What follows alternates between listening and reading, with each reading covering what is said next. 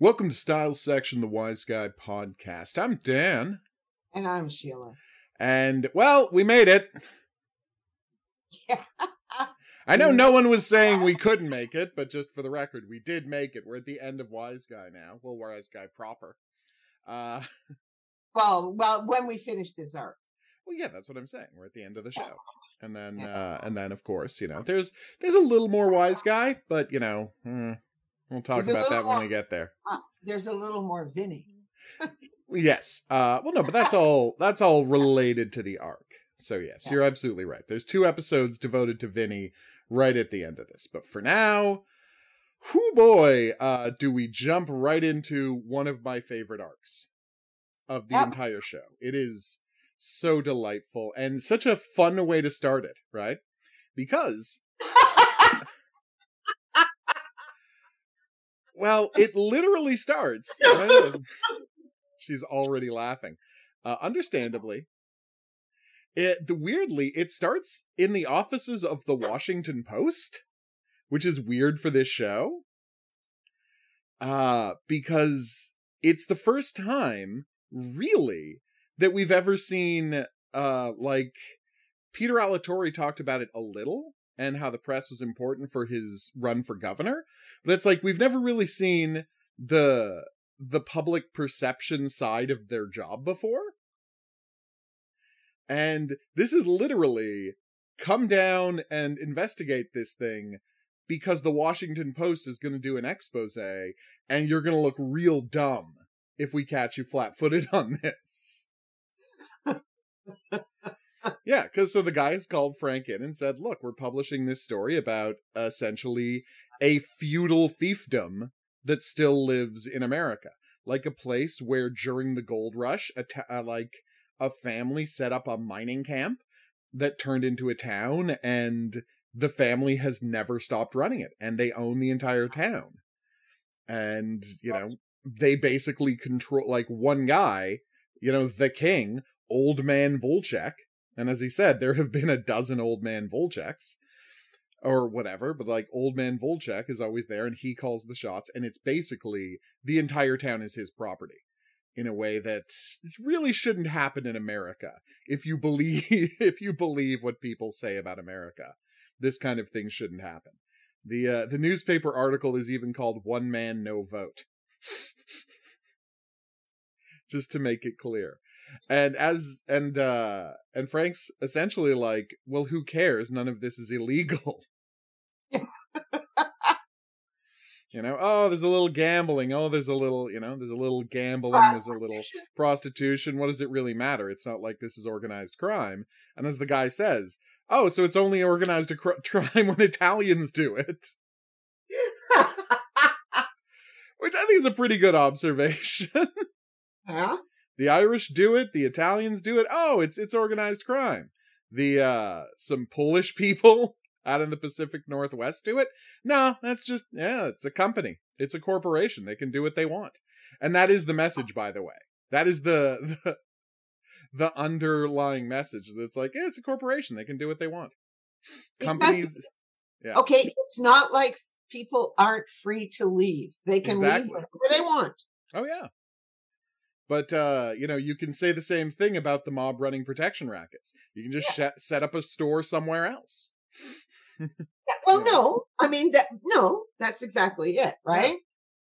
So, theoretically, we can all leave. But in point of fact, that's not how people live, and that's not how people operate. People don't want to be forced out of their town because they don't, because the guy who owns the town doesn't like them. They have as much right to be there as anybody. Yeah, but we're going to find out this is slightly different. Oh, of course it is. This is more like the Hershey situation. It is. It is absolutely more like the Hershey situation than the old mining company towns. Absolutely. Yeah. And that is part of the fun of this series. It's like, do people want freedom? Is one of the big questions. When we get to the end of this arc. When we get to the end of the arc, the real question is, do people actually want freedom? Or do they want to just be, quote unquote, taken care of? but it opens up pretty much. We'll get into that because it does ask those questions. Oh, it does, absolutely. In more and more as we go into it, right? But yeah, right now we're here on the first episode because the thing that motivates them to go there is that there's only 5 cops in the town, right? No, there's only 4 cops in the town. There used to be 6, but 2 just died. Like 2 died. Who are missing? Well, yeah. No, but I mean, no one thinks they're alive. They were caught in a flood. We are told that they were caught in a flood and, their bodies haven't been found, but, nobody survives getting swept away by a flood. So, So, it is completely reasonable to assume that the 2 cops are dead. And spoiler alert, they are in fact dead. All right. So, then this is the interesting thing, because Vince really can't work on the East Coast anymore. He's too well known, as we established in the fantasy version of Romp. And I think that's based on a real thing. There's nowhere he can go in New York where people don't know Mr. Terranova. Yes. Between the mob coverage, between his time as a music producer, between his time working with Sonny Steelgrave, everybody knows Vinny, right? And so, if you want him to do actual undercover work when he's pretending to be someone else, he's got to go to the West Coast. So this ends up being a perfect job for him. So he is established. He gets himself a legend. He is a former cop who is now a truck driver. And they put up a little a sting to get him into town. Yeah. Which is a good scene. Yep. And he's driving a truck. Some guys try to repo it. He tries to fight them off with a baseball bat and everybody holds them in place. Everybody, right, holds them in place to keep them from, to running off with his truck, and then we'll just wait for the cops to get here. And notably, he meets Rogo, right? Yeah, who is the local newspaper man in Lynchborough. The one newspaper man in Lynchborough who nobody's happy to have an independent press in Lynchborough. Yeah, it's about as popular as head lice, as he describes something else. But yeah, and fun fact, the actor who plays him, he is missing an arm and a leg. He's missing an arm and a leg, and the actor who plays him, James Stacey, right, is who Timothy Olyphant plays in the movie Once Upon a Time in Hollywood, the Quentin Tarantino movie. And he lost his arm and his leg in a motorcycle accident. And as you can imagine, that somewhat derailed his career. Yeah. as it would. But he's in this, and he does a fantastic job. And I mean, we can't even get into now just how great this actor does on this show. But it is. Yeah, we'll talk about him in the later episodes. Yeah, there's not much of him for the first 2 episodes, but he becomes very important later. And it's a fantastic performance. Yes. Oh, God. Right. All right. So Vinny gets arrested, and we meet the sheriff of the town. Yes, David Strathairn. Oh, fantastic actor, David Strathairn. Just who's better than David Strathairn? We've already talked about him at the last episode, going on and on and oxidizing about his performances and all those sorts of things. He's so good, and he always has been. It's just one of those these performers that took a while before they got their due.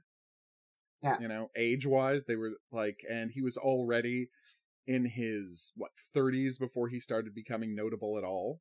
With Sneakers, and then he got a bunch of other jobs, which thank God, because he deserved it.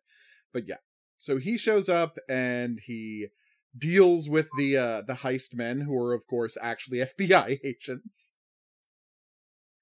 That's not the fake repo men are of course actually FBI agents, but he doesn't know any of that. He deals with them, he lets them take the truck, and Vince is stuck there basically with just $30 and a bag of clothes and his personal effects. Yep. And then pulling the con perfectly, he of course calls to do a background check on Vinny, right? Because that's just what you do when you're a cop. He checks everybody out, and there's no record on the guy, but a little note to say call the head of some police department in New Jersey. Oh, no, not New Jersey. Pennsylvania. He says he's from Pennsylvania. And of course, lifeguard answers the phone and spins some tale that has been, written by a profiler to exactly make it sound like Vinny is perfect for this town. And see, profilers do have some use. Oh, absolutely. You want a psychologist hanging around. They're not good at catching people, but they're good at telling you why people do things. And what I love about it is that, so he tells a story that he got fired from his job because he tuned up a punk kid whose dad was politically connected, right? And he didn't like, some rich kid being able to get away with anything. And the thing is, it's like, it is the profilers correctly guessing that when you live in a town that is completely run forever by literally just one guy, hearing a story about some punk rich kid who gets to do whatever he wants is going to piss you off a little. Yeah. I mean, it's very well observed, because it's like the backstory is there, because they say, oh, well, he gambles too much and he's a little too friendly with the local prostitutes, right? But the key part of the story, I mean, that's to make it seem like he'll fit into the town, because there's gambling, there's prostitution. People, again, it's the golden rule. People can do whatever they want as long as it doesn't hurt anybody. Right?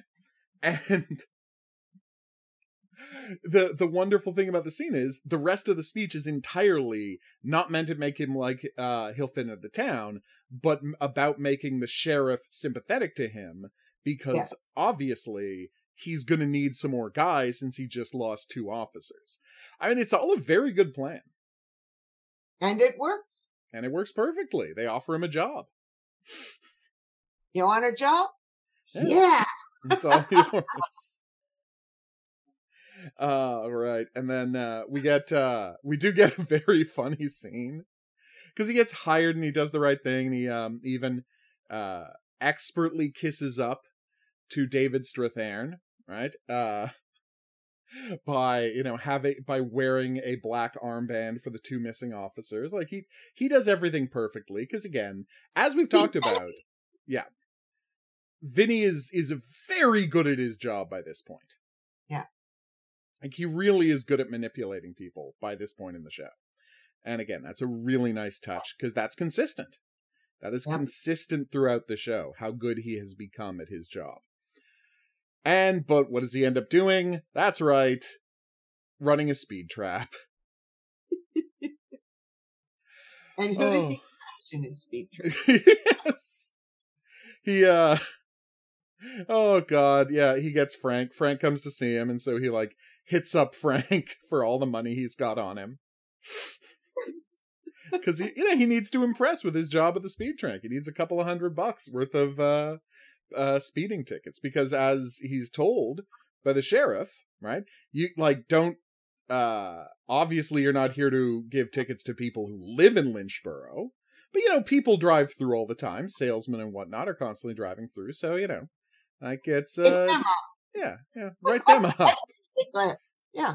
And oh yes, and the key element is, if the boss drives by in his ridiculous European car, speed limits, and again, just saying, speed limits don't actually affect him.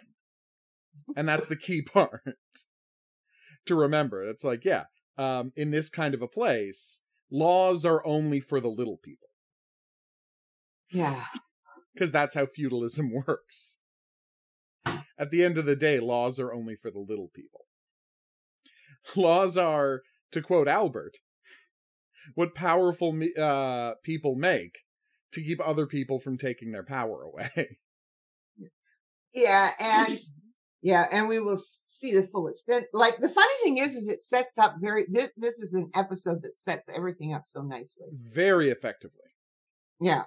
That you don't really know what's going on, and you can make assumptions about this, and you haven't got really a complete clue of what's going on, how the town is working.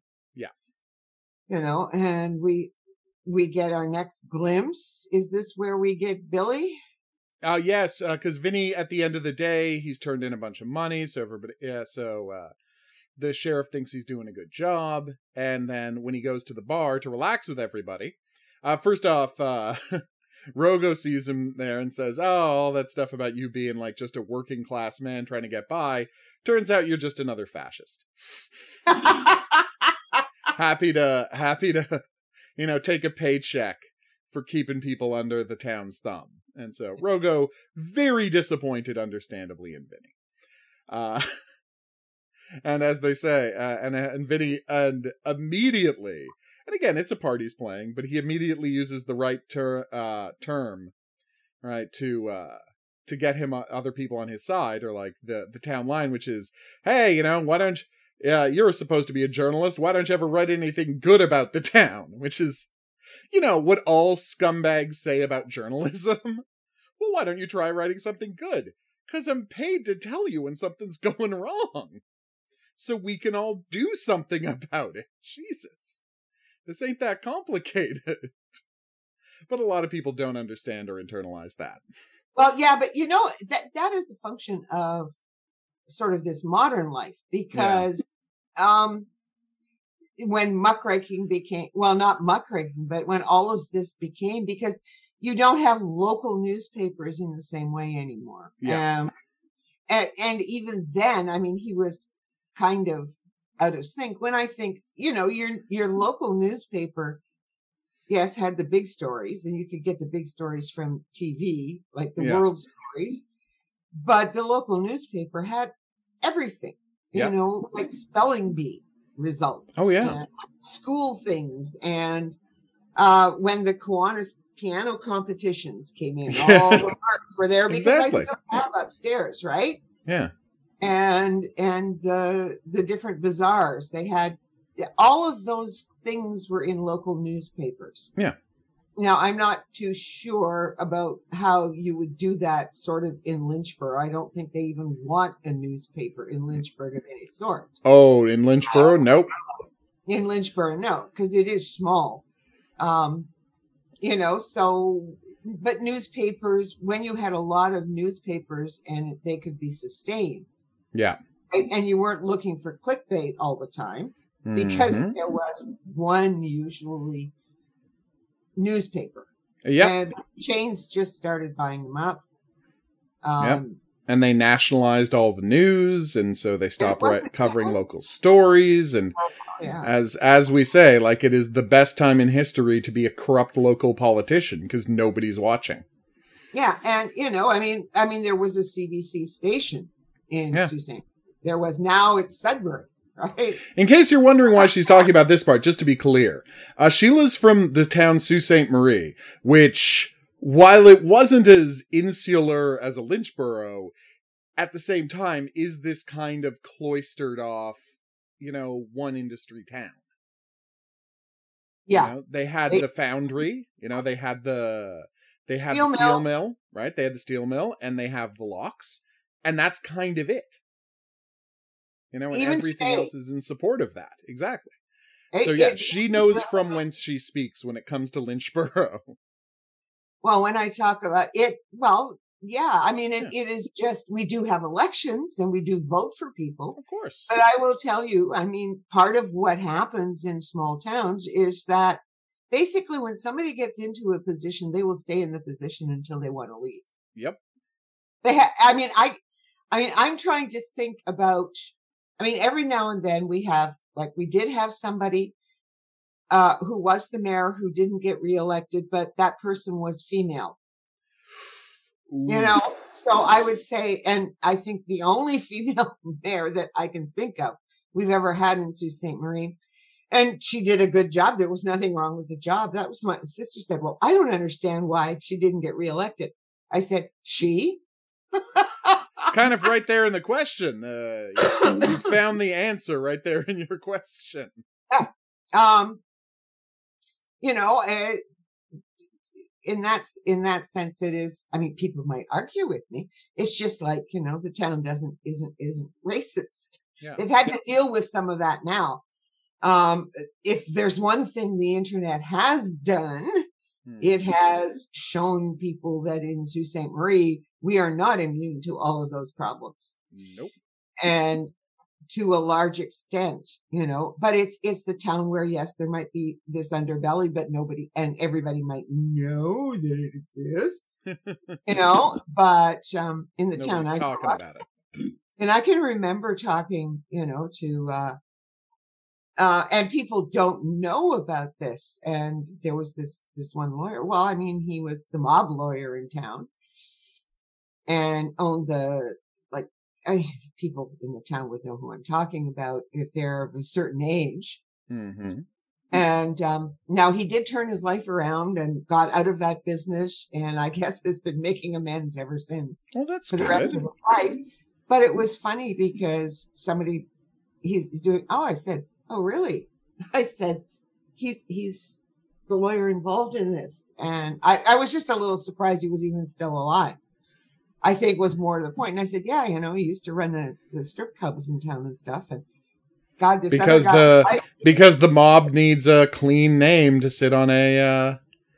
Yeah, and he was the lawyer, right? Yeah, no, that's the thing. That's what being a mob lawyer is. They need a out of the business name to put on all of the legal documents for their money laundering. Well, and what was interesting, right? And I said, yeah, and the drugs were run out of X restaurant in town.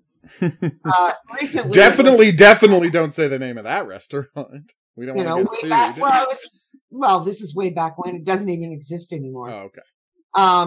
And the Grand Hotel, the drugs, prostitution, everything was run out of that. Well, it's been torn down, right? Mm-hmm. So, it was a weird building, the Grand Hotel. Well, yes. Anyway, building. Yes. Well, I know. But it was a place to go sometimes for lunch. Oh, okay. And it was across from the Loblaws. Never mind. Don't want to, But the point is, we know about this kind of small town is our point. This arc speaks to us for a very specific reason. Yeah, well, and what I would say is that it's a one horse town, as the title goes. Because it's not just because it's run by one person, it's because there's one business. Yep. But now the only thing I will say is that he thinks, as we find out in this episode, I think it's this episode we do find out, right? They have the schools, they have everything. Yep. But all of this is taken care of. And so therefore he is funneling money back into the town. He is living high off the hog. Yeah, of course. In some ways, and spending but money. But he does think of him, but at the key, and we'll talk about this as we get to know more about the character. And it's Steve Ryan playing him, and this is the guy who was in the one from, as I was talking about last week, the one from Crime Story, who never got a story of his own. They make it up to him by giving him one of the finest characters to play that the show has ever had, and one of the weirdest. One of the weirdest characters this show has ever had. So, to jump back slightly before we started explaining what Sault Ste. Marie was like, Vinny's in the bar, he gets called a fascist, he does the whole, why don't you run something nice about the town, blah, blah, blah, blah, blah. And then there's a big hassle going on across the street in the Corvette Club. Yes. Right? The local brothel. The local brothel, right? Yeah. Where a guy is attacking his former girlfriend who has joined the brothel and is going to be inaugurated that night, because in a very creepy thing that makes it feel all the more like a feudal nightmare, the guy who basically owns the town gets the first crack at all of the new ladies working there, and then he buys them a Corvette. And that's why it's called the Corvette Club. Have you had your Corvette yet? Exactly. And that's the thing. It's and does he automatically go with every woman? No, but he, what do you call it? He'll eventually get around to them, and then they get a Corvette. And that's how they know that, they've been inaugurated into the private Corvette Club, even within the overall brothel. I keep struggling on the word brothel for reasons I don't understand. Yes. Yeah, for some reason the word brothel just never comes to my mind. Anyway, the point is, Vinny beats clubs the guy, sends him, gets him out of there, gets him away from the girls, clubs him in the face, and arrests him. And the sheriff lets him go. Yeah. Sheriff's like, he's just, you know what? He's like, it's just hard for kids. It's hard for a kid like that. Football star thinks he's got the world on a string, and then his girl throws him over to work at the the local brothel. It's too hard for his ego, and he acts out. He's like, this isn't the first time it's happened. It's not going to be the last time it's happened. And so he's like, it's not a bit. And fundamentally, the sheriff doesn't take it seriously. And this is the key part, Vinny, however, does take it seriously. Yes. 100% Vinny takes this seriously. And so he goes and he follows Bobby, and Bobby goes up to the mansion that Mark lives in, and it's Gorislava, which I'm sure is a reference. You know, I'm sure the fact that he calls his mansion Gorislava is a reference to something, but I've never looked it up. No, it's probably for the movie, right? Yeah, it's probably the town or whatever that the movie is set in. Yeah, probably. Yeah. Anyway, we're going to watch the movie after we're done Wise Guy and report back to you about it. We absolutely have to watch the movie, finally. Come on. Anyway, and the reason we're talking about this movie is it's strange, and this is where the show gets so strange, because Mark gets such an amazing introduction. Like, again, we kind of got an introduction when we saw him speeding by in his, in the, the sports car that was talked about. That's a bit of an introduction. But his real introduction comes in this scene where Vinny, where Bobby's going to shoot him through a window and Vinny grabs him. And we're introduced to Mark in an otherwise, pitch black room with a giant big screen showing some black and white movie on it, as Mark glides around the room on roller skates, and there is 2 feet of fog at the bottom of the room, so you can't see his feet, so it just looks like he's floating, which is why he keeps the fog. To make him seem like an otherworldly figure.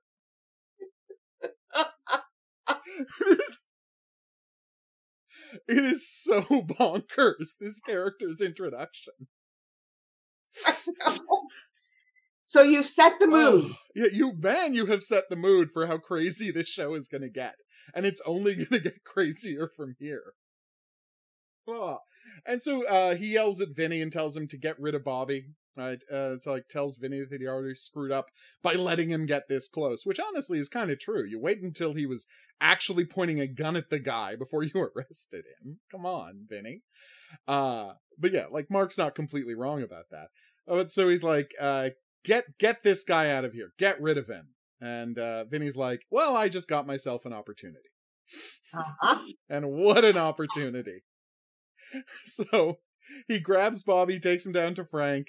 He says, I need you to make this kid disappear for a couple of weeks. And Bobby is begging Frank not to kill him. Frank's like, oh, God. Such a good scene. And so Vinny's plan is he goes and he just grabs a side of beef. Right? He grabs a side of beef using his cop passkey. He grabs a side of beef down from the grocery store. He uses his passkey to go into the funeral home, and he cremates the side of beef. And he delivers it, and then he delivers an urn full of ashes to Mark, and says that he killed Bobby.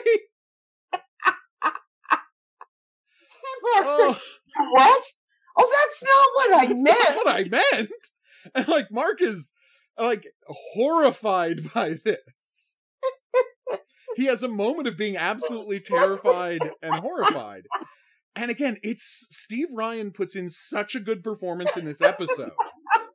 Because the moment after he's just terrified that Vinny has done this, he's he remembers that he's supposed to be the guy in charge of the town.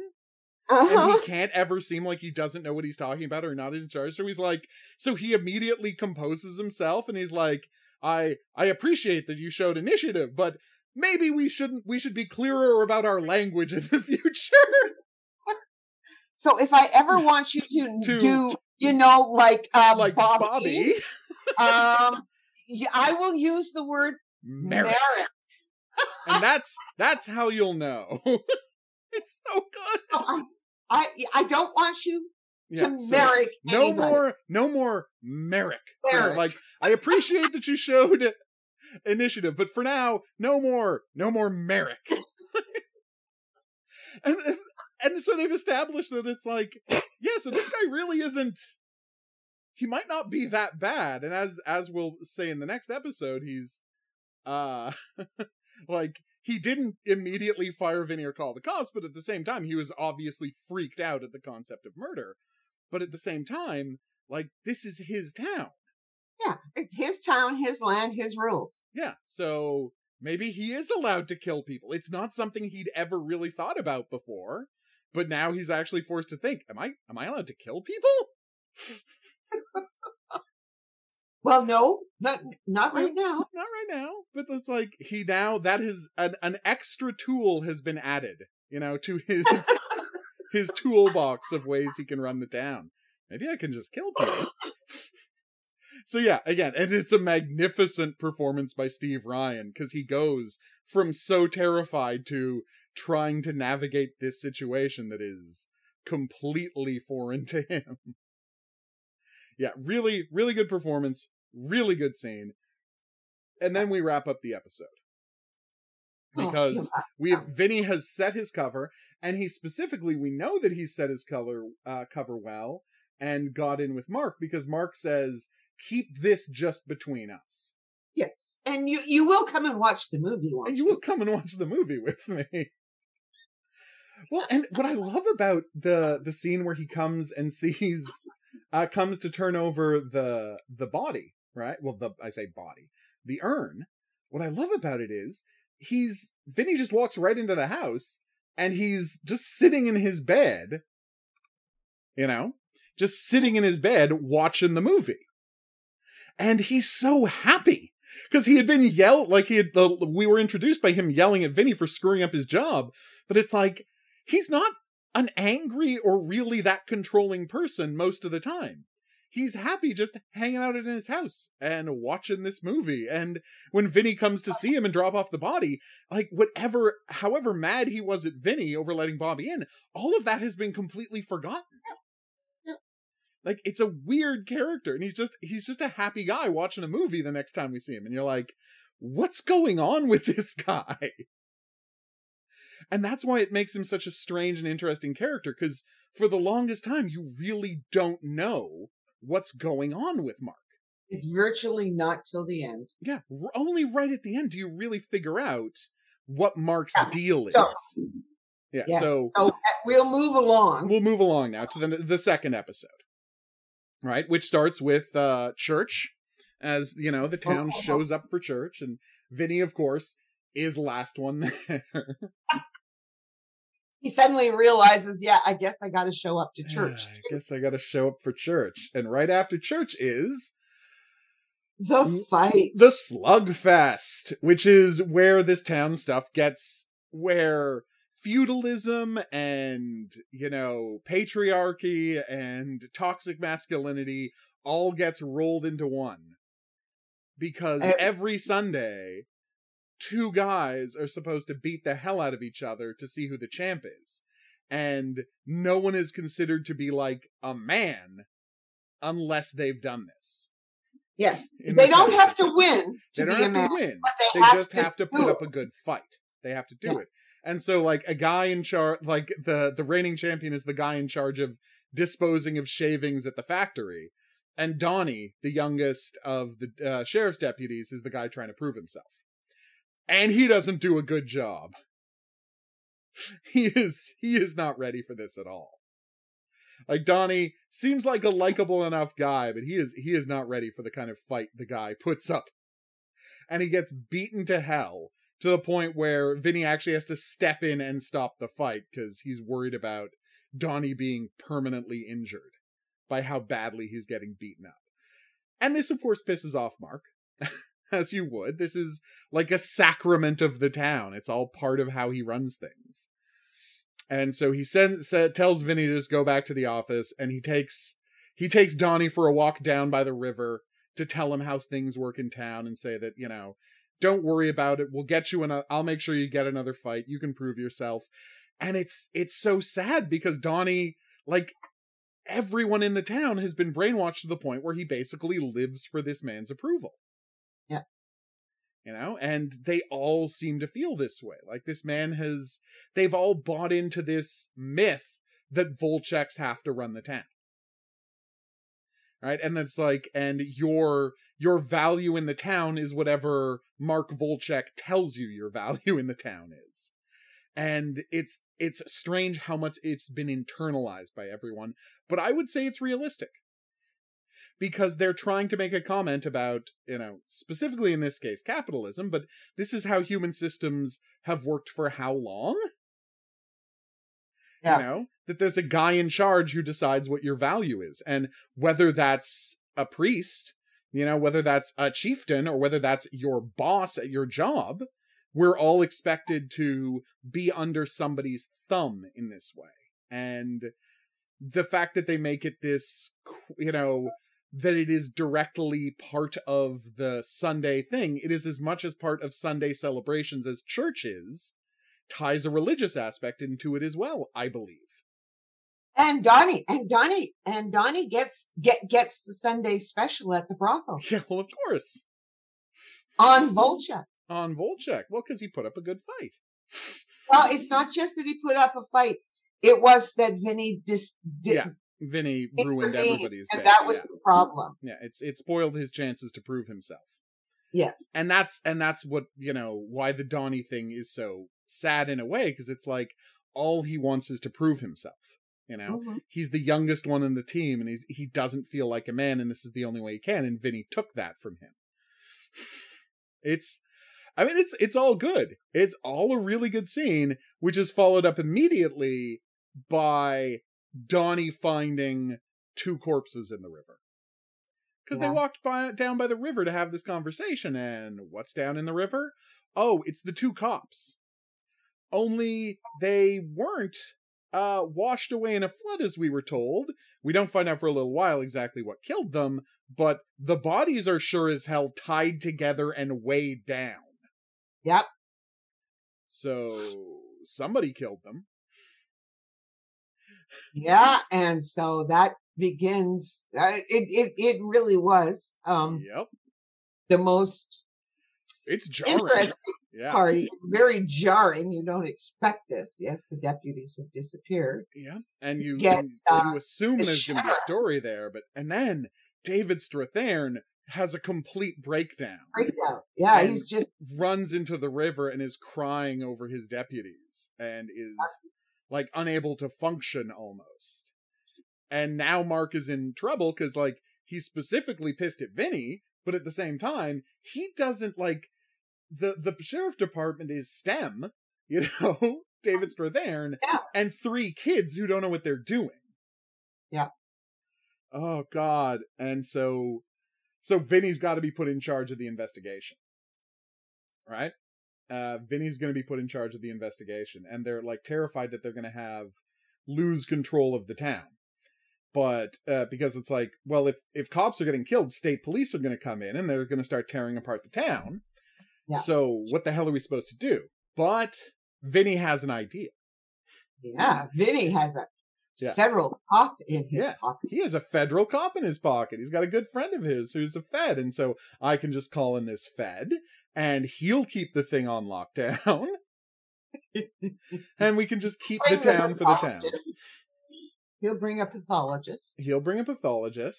And then you get such a good scene with David Strathairn, talking about how he wanted to go on vacation to Copenhagen with the guys, and sitting in the car and staring at their bodies and just unable to function. He's fantastic. He's completely broken down. Yeah, he has completely he just broken doesn't down. know what to do. And he doesn't like that Vinny has been put in charge. Nope. And Mark does explain to him that, look, you have to take some time. These were your guys, and you are not handling it well. Yeah, you are not handling yourself, and I can't have a broken down wreck, in charge of this investigation. Yeah. And then we get something really fun, which is something I haven't seen a ton of in TV. And it is a 100% accurate depiction of some of the minutia of police work, because we see Donnie managing a team of volunteers wading through this freezing river looking for any piece of evidence they can find, and like finding a badge and finding bullets from their belts and finding like little things and tossing them on the side of the river. And I'm like, yeah, that's a nice little touch. And then Mark gets the call that Frank has made it to town, and he, again, reinforcing the feudal aspect, rides out to see Frank on his horse. Because he gets around on horseback. He either gets around on a fancy Italian sports car or on horseback. And explains to Frank how things work in this town. Exactly. And it's like, we want to keep a lid on this, right? And he essentially tells Frank, we don't even, it's like, we just need to keep things quiet, and we need this wrapped up as quickly as possible. I want my town to be happy. Yeah. It's like, okay. And then we get a scene with Frank and Rogo and the sheriff talking about the situation. Rogo is obviously complaining about how this is, it was fine when this was just a town being run for one man, but now, like, there's murders happening. This has to be taken seriously. We have to, we have to bring in professionals. Yeah. And it's a good scene. And then, he dares the sheriff to punch him. He dares the sheriff to punch him. And what you might have noticed is that, like, Vinny doesn't have any lines in this scene. No. And for some reason, Vinny has no lines in this scene and appears in a single shot. There's going to be an explanation for that later. But if you're watching the scene, you're like, why doesn't Vinny speak in this scene? Yeah, there's a reason. There is actually a reason for that. Then we go down to the bar where Mark is trying to hold court and explain that everything is going to be fine. And then the FBI, and it's like Vinny and Frank walk in. And, give him just as much backup as he needs. And you see that what I love about this scene, right? And you tell me your thoughts, is they managed to write Mark in such a way that it's like he's the best possible version of a feudal lord. Yeah, he lives high in his mansion, right? Yes. But at the same time, he is 100% comfortable, just like coming down to the bar and talking to everyone. And he can relate to these people. Because, at the end of the day, and I mean, this actually did happen in several feudal situations, there were plenty of, like, feudal lords who, I mean, not plenty, but enough, who would take the side of their own people against a king from time to time. Because at the end of the day, if you're a feudal lord, not a king, you live with these people. Yes, and just remember that, we did get the Magna Carta. But exactly. Anyway, which is literally all the feudal lords getting together and saying the king doesn't control everything. Yeah, I mean, well, what this is, he is an archetypical benevolent dictator. Oh, absolutely. So you don't even think he's a dictator. He just sort of works everything for everybody's own good, so to speak. Well, he's everyone's dad, and that's how he thinks of himself, and that's how this town has always been run. It's like, people need to be managed, and they need someone like me to tell them what to do, and blah, blah, blah, like all of that crap. That is at the core of this benevolent idea of the patriarchy. It's like, you just need a man in charge to run things, and if without that man in charge, everything gets too chaotic and too... and no one's really happy with freedom. It's all of these times. all of these ways, you know, the leeches use to justify why they need to get paid. You know? Yeah. Why they need to not have to work for a living and take a cut of what everybody else makes. And if you think I'm getting too political about this, wait until you see what the show has to say about all of this stuff. When we get to the end of this arc. Yeah. So let's get back to what absolutely. is key about this episode. Okay. Keep going. All right. So he has the scene. Everyone's scared, obviously, and he does a great job of calming them down. Right? And so Vinny, goes to see somebody, and Frank is going up to Gorislava with Mark to watch the movie and talk, because everybody comes and watches the movie. And then Frank gets a phone call, and it turns out the marks on the body are familiar. Yep. Turns out the two cops were killed by the stun gun killer, who has killed a dozen women around Seattle. And when we find out, it's over 40 women. Yeah, well, later we'll find out. Later We'll find that out. But it's like... Right now, they've got, I think, 8. They've got like 8 bodies or something. Yeah, of women. 8 women, so this makes 10. This makes 10 victims on this guy. And we later find out it's like 40. But the key part is, this is all based on the Green River Killer, who was active at the time that this was being written. Right? And this guy uses a modified stun gun to murder women with his stun gun. And then, of course, the sexual assault is implicit here, explicit later. Yes. Right? And we'll get to that. As we all know. We'll get to that. As you and I know, and anybody else who's ever watched this knows. I know. Yeah, this episode was... Oof. Yeah. It's powerful. So they have to... So he goes up, and so, Frank's terrified because it's like, well, Mark's a weirdo, and Mark's in charge of the town. Could Mark be the killer?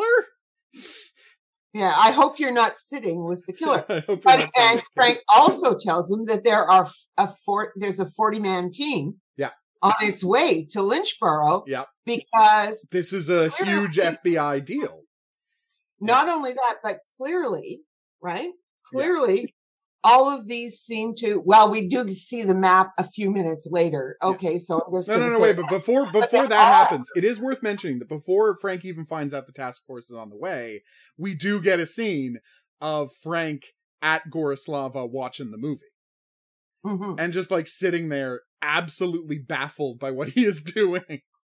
Yes. And looking, and it's like sitting in this weird high back leather chair while Mark again roller skates around the room, and Frank just looks massively uncomfortable.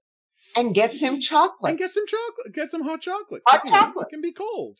He's got all of that mist on everywhere. It gets cold up. Oh yes, yes. Okay, yes. Then he gets the call. Yeah. He gets the call about the task force and tells Mark about the task force coming. Yeah.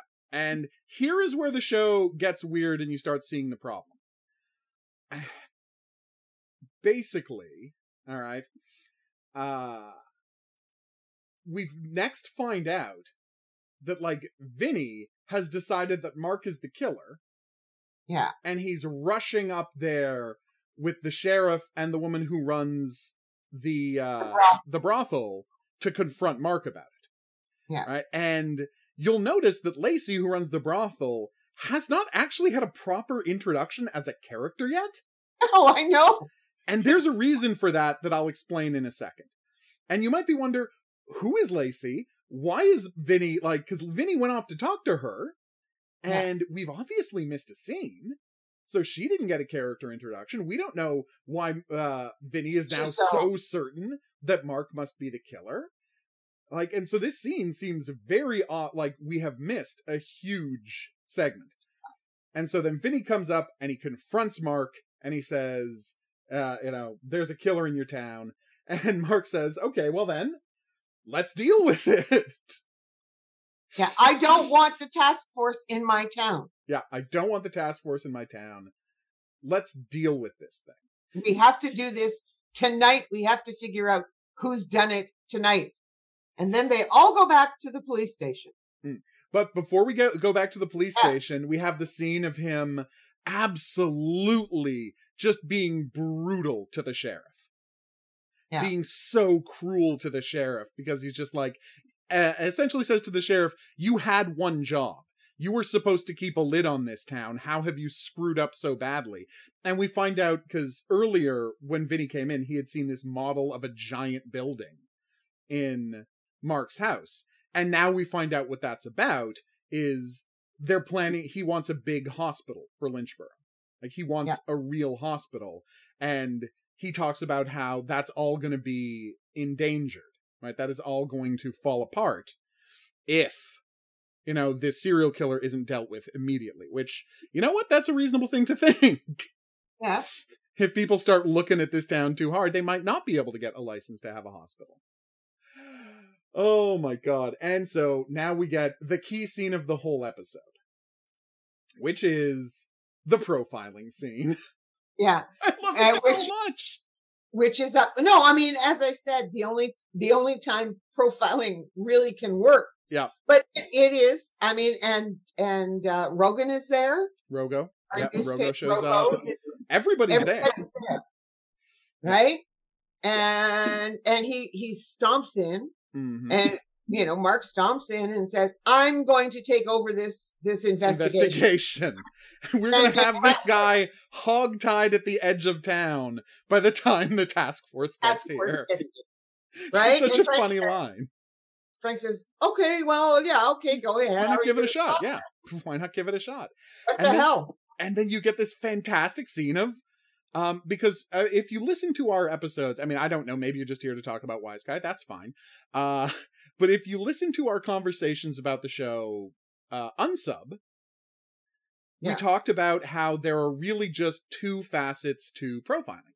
One is the psychological, trying to understand how somebody thinks, and the other half of it, arguably the most important fact, is demographics. Yeah. It's looking at the history of what kind of person is a serial killer, and then just using a demographic breakdown to find out who fits your existing profile.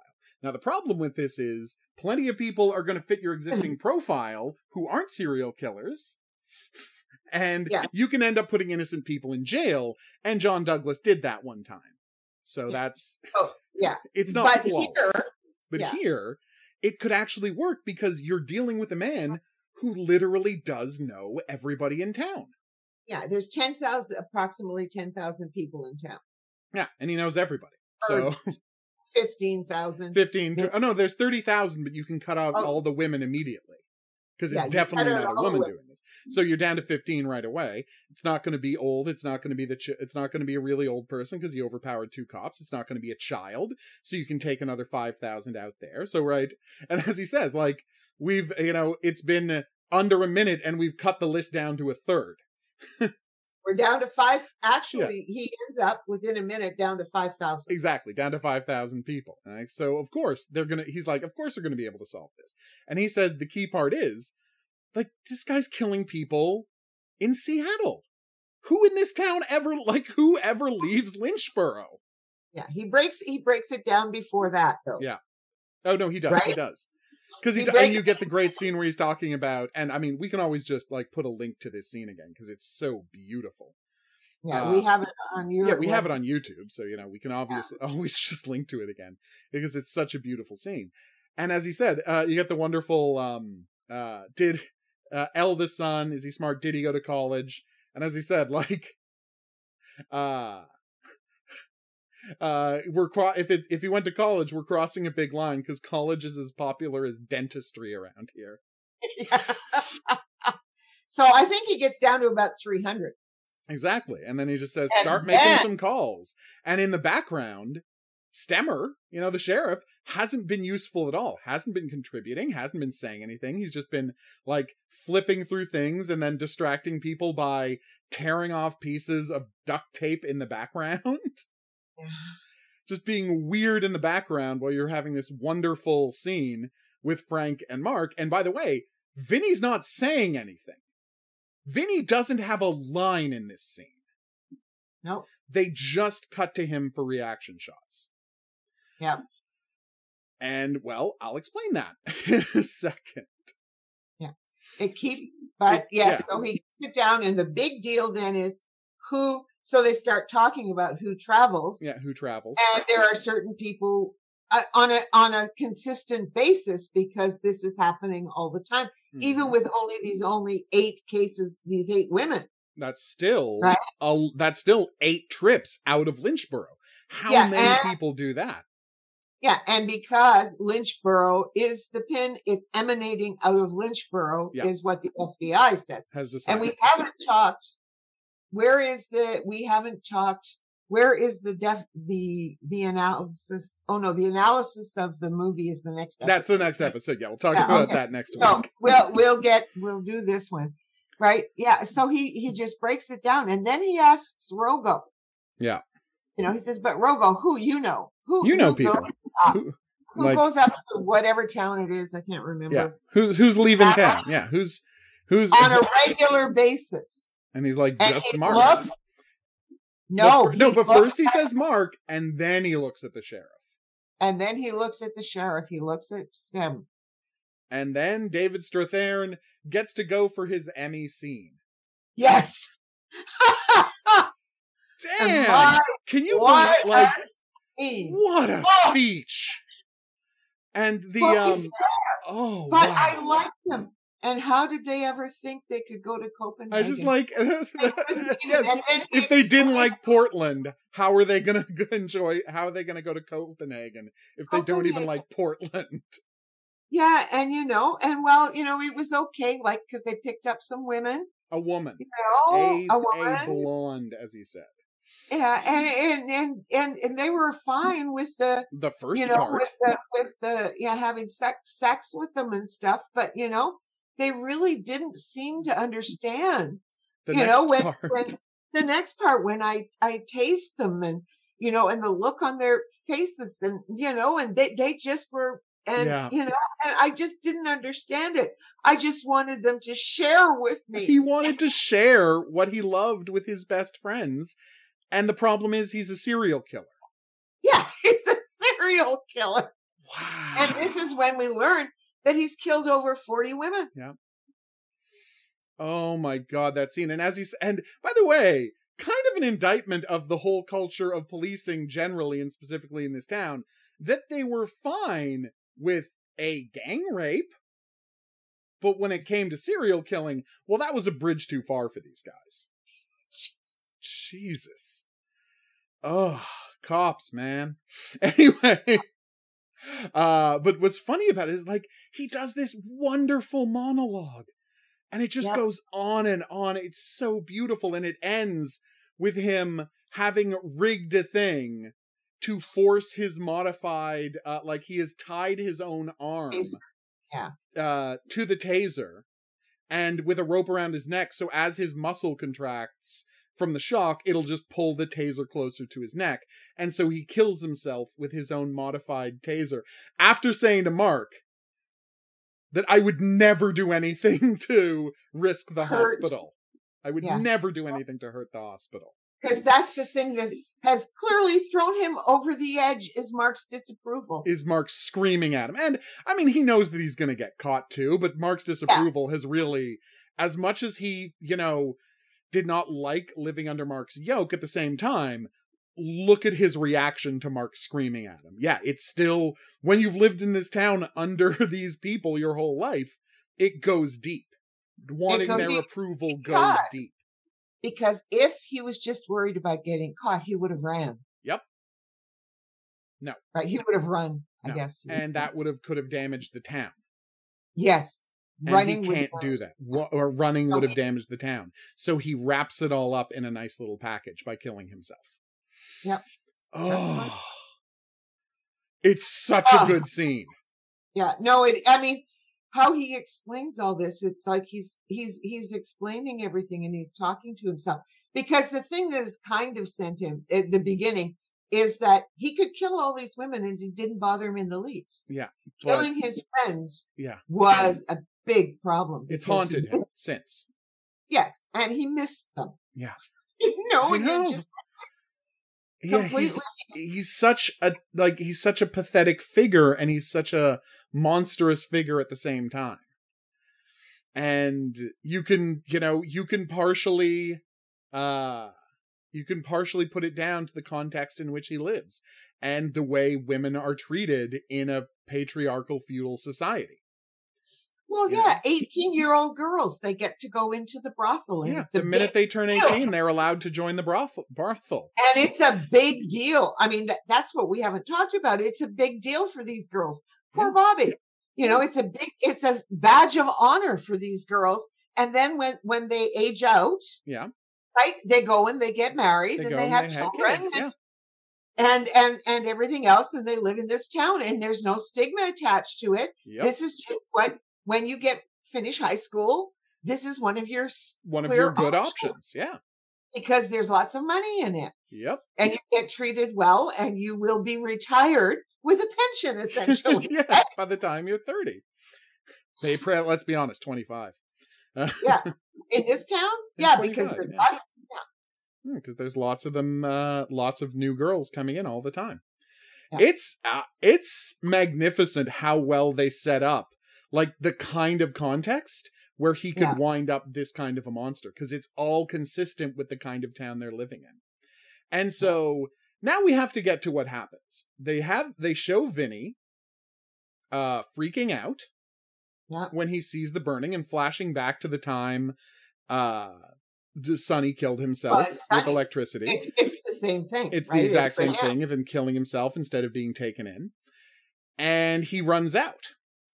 And he jumps into a car, he steals Frank's car, and he drives away, screaming about how he has no authority here. And if that sounds familiar to you, there's a reason for that. The line he screams as he's running to the car isn't a line Kenwall is saying. It is a looped line of dialogue from way back in the Prophet arc. Because now we're going to explain why Vinny's not in this episode. Kenwall quit the show while this episode was shooting. And that's just a fact. He quit. He's I'm not doing this anymore. I'm not. He just flat out quit the show while he was shooting this episode. And so they had a half-finished episode. And they had no idea what to do with it. Like, they were as screwed as anybody has ever been screwed making a TV show, because their star ran out of them halfway through an episode at the start of an arc. And they were like, what the hell are we supposed to do now? Yeah. And they ended up cutting a deal with, and who the hell knows how the rest of this season was originally supposed to play out. I have no idea and I mean, I would love to be able to interview Frank Lupo and find out how the hell the rest of this season was originally supposed to play out. But so the introduction of the madam of the brothel, that was supposed to be in this episode.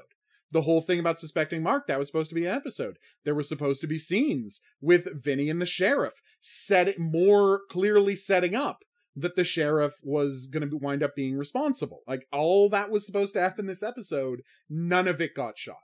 Basically, Vinny just shot the scene where he goes to confront Mark, and the scene in the car, and the scene, at the church and the slugfest. And he didn't, and everything else, they did pickups later. Yeah. Because they essentially they went to Kenwall, his management, and the producers, and they said, you can't just quit the show. And he's like, I can't do this anymore. And essentially they made a deal where they would finish the Lynchborough story arc without him. If he came back, they would figure out another story arc to end the season on, and he would come back for that, but he would get like a month off to get his head straight. Yeah. And they would finish the story arc without him. And they would find a way to do that. And, I mean, we'll just tell you in a second how they did it. But yeah, so whenever you see Vinny in this episode, like, it is just a reshoot of them, essentially. The reason he's not with anybody for the whole episode is that they've taken Kenwall later and stood him in front of a set to just film some reaction shots a couple of weeks later before it aired. Mm-hmm. So the episode's a mess because of that. I mean, it's an incredible episode entirely because of this scene at the end of it. Yes. And that saves the entire episode. It's such a good scene. Yeah, I think I agree. It saves the whole episode. It's yeah. I mean, that's it. You know, it's just leading up to it. But honestly, if this scene wasn't there, you would notice Vinny's absence more than you do. Because it's like, he's not in any scenes in the whole middle of the episode. From the middle on. Yeah, from the middle on. He's just nowhere. Like, Vinny is not, it's all just Frank and Mark for the whole rest of the episode. And you're like, that's weird. But you don't really think about it because you watch this ending and then Vinny leaves. And then you go back and you find out later, like, oh no, he had a breakdown and he quit the show. And they do literally the only thing they can do. And I can't believe they did this. And we'll talk about it more next week. But I mean, when I tell you the title of the next episode you have to watch, you're going to know. So I'm not just going to tell you now. They called up William Russ. William Russ! Yeah. And said, do you want to bring Roger back? Yeah. Just for a few episodes. Yeah. Just for a couple of episodes. You come back, Roger comes back, you finish out, you do all the stuff Vinny was supposed to do. And you become the key. And of course they have to reshape it because they have to reshape the story, obviously. Yeah, because Roger isn't Vinny. Yeah, exactly. Right? So they have to reshape the story. And we'll talk about how they reshape the story and whether it works or not. We'll talk about that next week. But for now, just be blown away by what a good job they managed to do on the episode where their star quit. Yeah. It is a testament to the quality of showrunners that this thing had, like the quality of writers and producers and hell, editors, that they managed to pull this off the way they did. Well, and what I will tell you again, it comes to consistency of writing room and consistency of even the editing. Yeah. Right? You have a consistent editing room. Yes. And they know, therefore, if you have a consistent editing room and it's not just thrown in like editors are, not real people, right? Yeah. The editors will know sort of what the flow is supposed to be and how it's supposed to feel like. And so then they have to, and okay, where do we need to loop and where do we need to and how can we find a line of dialogue? But it's like the fact that he quit the show and all they could get him to do was just run out of a door and run off. Jesus. Wow. It's the behind the scenes stuff in this show are kind of bonkers. Well, yes. They really are. And it is kind of, all I can say is, and it's never been, I don't think from anything Ken Wall has ever said, it's not really clear. I assume he had a breakdown. Yeah. Not clear why.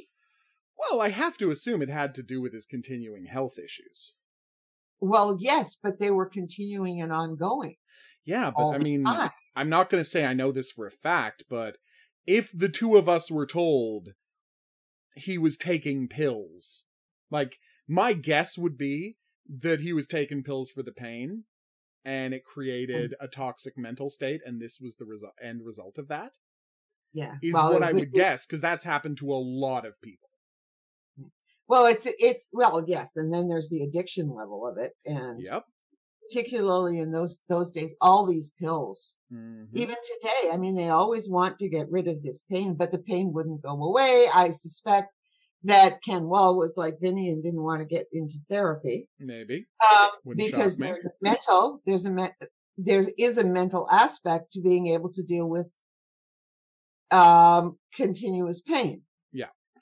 Right. And, it takes a lot. I think it takes a lot out of you for people who are in pain all the time. People who have these different diseases that just don't let up. Yeah. And there's little real relief sometimes from some of it. Mm-hmm. I think we manage pain better now, but still, true. This is still, we're looking at 30 years ago. So, it's just that the depression level, but you would have, it is kind of weird, right? It really is weird that because there was always talk about him not liking the way the story was going. And if you wanted to look at that, well, okay. I mean, but that wasn't didn't seem to be what was going on. To quit just like that abruptly and to have this raging hunger. So it probably had, maybe they put him on new pain meds and new antidepressants, and this is how it ended up. It wouldn't shock me. No, it wouldn't. Because, like, honestly, what could you complain about with what they've done with Vinny? You know, I mean, yeah, you can say, well, the episodes, right? The filler episodes weren't very good, but the filler episodes weren't very good. But they were about 2 of the 3 of them were a sop to Vinny so he could bring his good friends on the show. Yeah. Sorry, to Ken Wall so he could bring his good friends on the show and hang out with them. So, like, you can't say it was that was driving him away from the show. And it's not like the writing has gone downhill this season. I mean, we talked about our problems with the with the Washington arc, but that's not worth, I can't imagine that's worth quitting the show over. And Lynchborough's just some of the best writing they've done. You know, it is, and we'll see that as we go along, but it is just weird. And for whatever reason, who knows whether he had a drinking problem and fell off the wagon. Maybe. There's a million. I mean, just remember, look, and I would just remember going back to Babylon 5. Yeah, how years later we find out, oh yeah, the show completely changed everything about it because the main character was schizophrenic. No, he was manic depressive. Oh, sorry, manic depressive. Yes, he was manic depressive, and he told Straczynski that I can't do it anymore. Yeah, I can't do this, and but at least he made it to the end of the season. He did make it to the end of the season, and he was able to come back for that character's ending. Yes, two episodes for the ending. Oh no, but it was you're right, it was a 2-parter. It was a 2-parter. Yeah. Oh, such a good show. And whereas this one, like, to have it happen in the middle of a season when there were only 7 episodes left to shoot. Yeah. That is some next level. I just don't know of another story like that. I don't know whether they must have brought in, sort of support people to get him through, like, because he does start to show up, right? To get through this to the end of the season, and then they just all went their separate ways. Yeah. He didn't sign on for the 4th season. Whatever it was in terms of his mental state and physical state, it was bad. It was bad enough that he did quit the show. And, like, after this, you're not going to be seeing Vinny again for another 5 years. But we'll talk about that later. Yes. But yeah, it was just bizarre. Like, yeah, he couldn't do it anymore, and they somehow managed to convince him to come back for the end of the season. But yeah, well, I would assume his management and the rest of it, and they provided him. I would think they would have provided him with all sorts of supports and things like that. And it's not like you can say he was desperate to protect his career by coming back, because after this he retires from acting. Yeah, he doesn't. It wasn't that. It wasn't money. No, I'm sure it wasn't money. I'm sure it wasn't. Well, no, it wasn't money. That's for sure, because, he was the star of the show. The whole show revolved around him. Oh, yeah. And he is the show. Yeah. And as we find out, with the 4th season, it just, it's weird. I have listened to some of the things commentaries and stuff. Yeah. But it always focuses on the physical stuff and the pain and the rest of it. And it had to be more than that. Oh, totally. So whatever it was, and he does, we'll talk about after we get through with Hello Buckwheat and that impact for the show. Yeah. Because it does hold, right? Because William Russ is just he's such a pro. Yeah. And bringing back Lococo. Yeah, bringing back We love. Roger, one of our favorite characters in the history of the show. Yeah. It was absolute, like, who could have seen it coming? But it was absolutely, like, you never thought you were going to see Roger again. Nobody thought they were ever going to see Roger again. Everybody thought he was dead, except for Vinny. Mm-hmm. But we'll talk about that. And if you've listened to if you're not just here for Wise Guy, if you listen to us talk about Criminal Minds, you may remember that at the beginning of the 7th season, they fired AJ Cook. And we all know that was a disaster.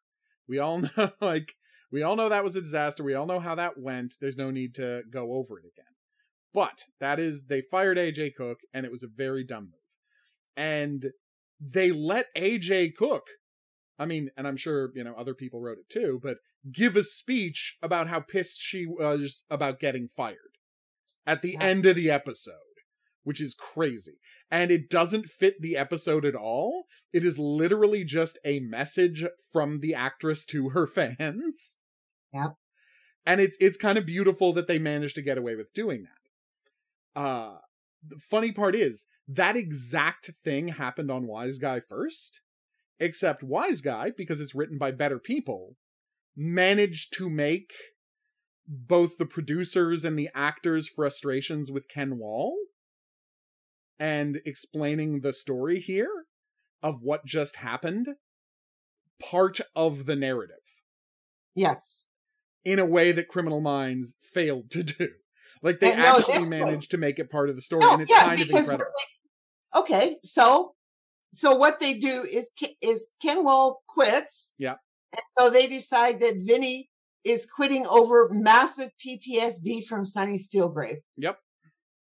And that's it, right? Mm-hmm. And the two of them, so you don't even actually question that, because we all know that nothing is ever resolved around the Steelgrave issue for Vinny. No. Ever. That's true. Yeah. And even though, Steelgrave came and talked to him. Yeah, and that's the thing. Like, you can say it's a betrayal of white noise, and you can say that. But it's not really. Good.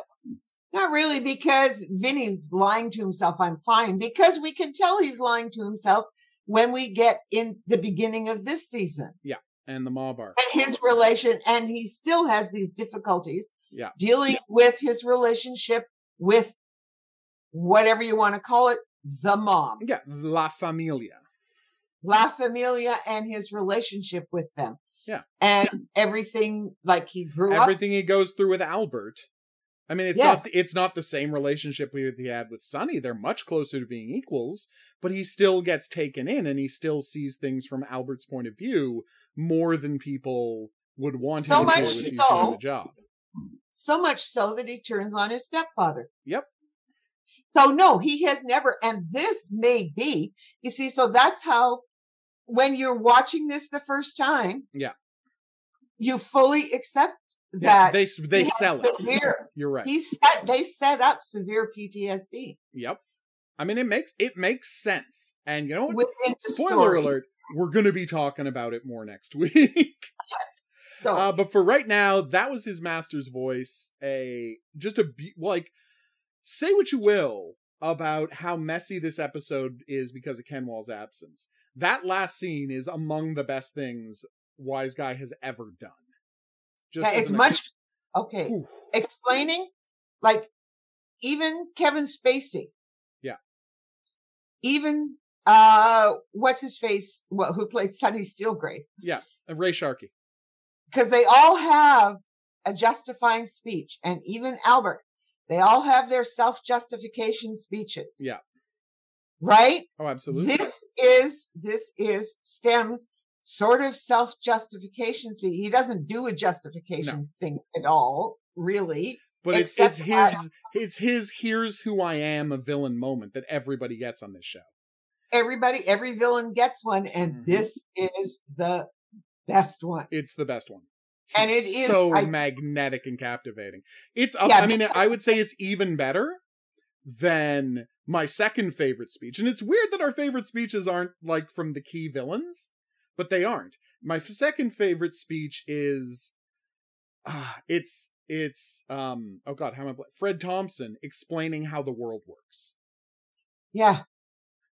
That it's like his "I'm just a salesman" speech Yeah. is I think my second favorite one after Stemmer's speech in this episode. Because these speeches Yeah. are like so believable, and they're so personal. Mm-hmm.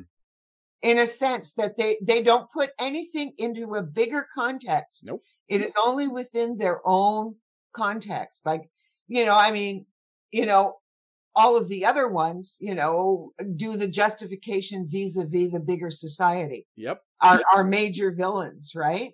Whereas Stem, yeah, and then Frank Thompson's speech. Yeah, Fred Thompson's speech. It's just about who they are and who they are and why they are. Mm-hmm. And and yes, and Stem isn't even doing any self-justification. No, not at all. He's just trying to grasp that he had to kill his two best friends because they didn't understand him, but he was. Yeah. This was just fine for him because and that's the thing. It's like for the first time in his life, he felt ready to show someone who he really was, and he was rejected. Completely rejected. And they would have turned him in. Of course they would have turned him in. Yeah. And he could tell that by the way they reacted. And that's why he had to kill them. God, it's such a good episode. Yeah, no, it is. And as we always say, the ending is what will save any kind of a mess. Yeah, no matter how big of a mess it is, if you got a great ending, people will forgive you for it. Yeah, and this is, whatever the problem. Yeah. Anyway. All right, so that's that. That was his master's voice. Debatably the messiest episode of Wise Guy ever. And also one of the most incredible episodes of Wise Guy ever. It's a high and low all in one episode. Yes, to be followed by. Oh, hello, Buckwheat. Hello, Buckwheat, and then of course, Let Them Eat Cake. Both of which are just stellar episodes, and not just because we get more Roger, a thing we never thought we were going to get. Yeah. No, I mean he is such a good actor. Yeah. Oh God, William Russ is so good on this show. There is something. Well, we'll talk about it next. I was about to mention something. The choice they make, but yeah, we'll talk about it next week. All right. So for now, if you have any questions, if you have any comments, if there's any profiling related fiction you'd like us to check out, please drop us a line at profilingcriminalminds@gmail.com. We would love to hear from you. If you were listening to this on some sort of an app or podcatcher, be sure to rate and review it. That's how people find the show. And of course, join us back here on Tuesday for more of our beloved Vincenzo, and Wednesday for, as she just said, hello, Buckwheat, and Let Them Eat Cake. All right, so that's that. We'll see you back here next week. But until then, I guess I'll say that's right. Au revoir. And have a good week.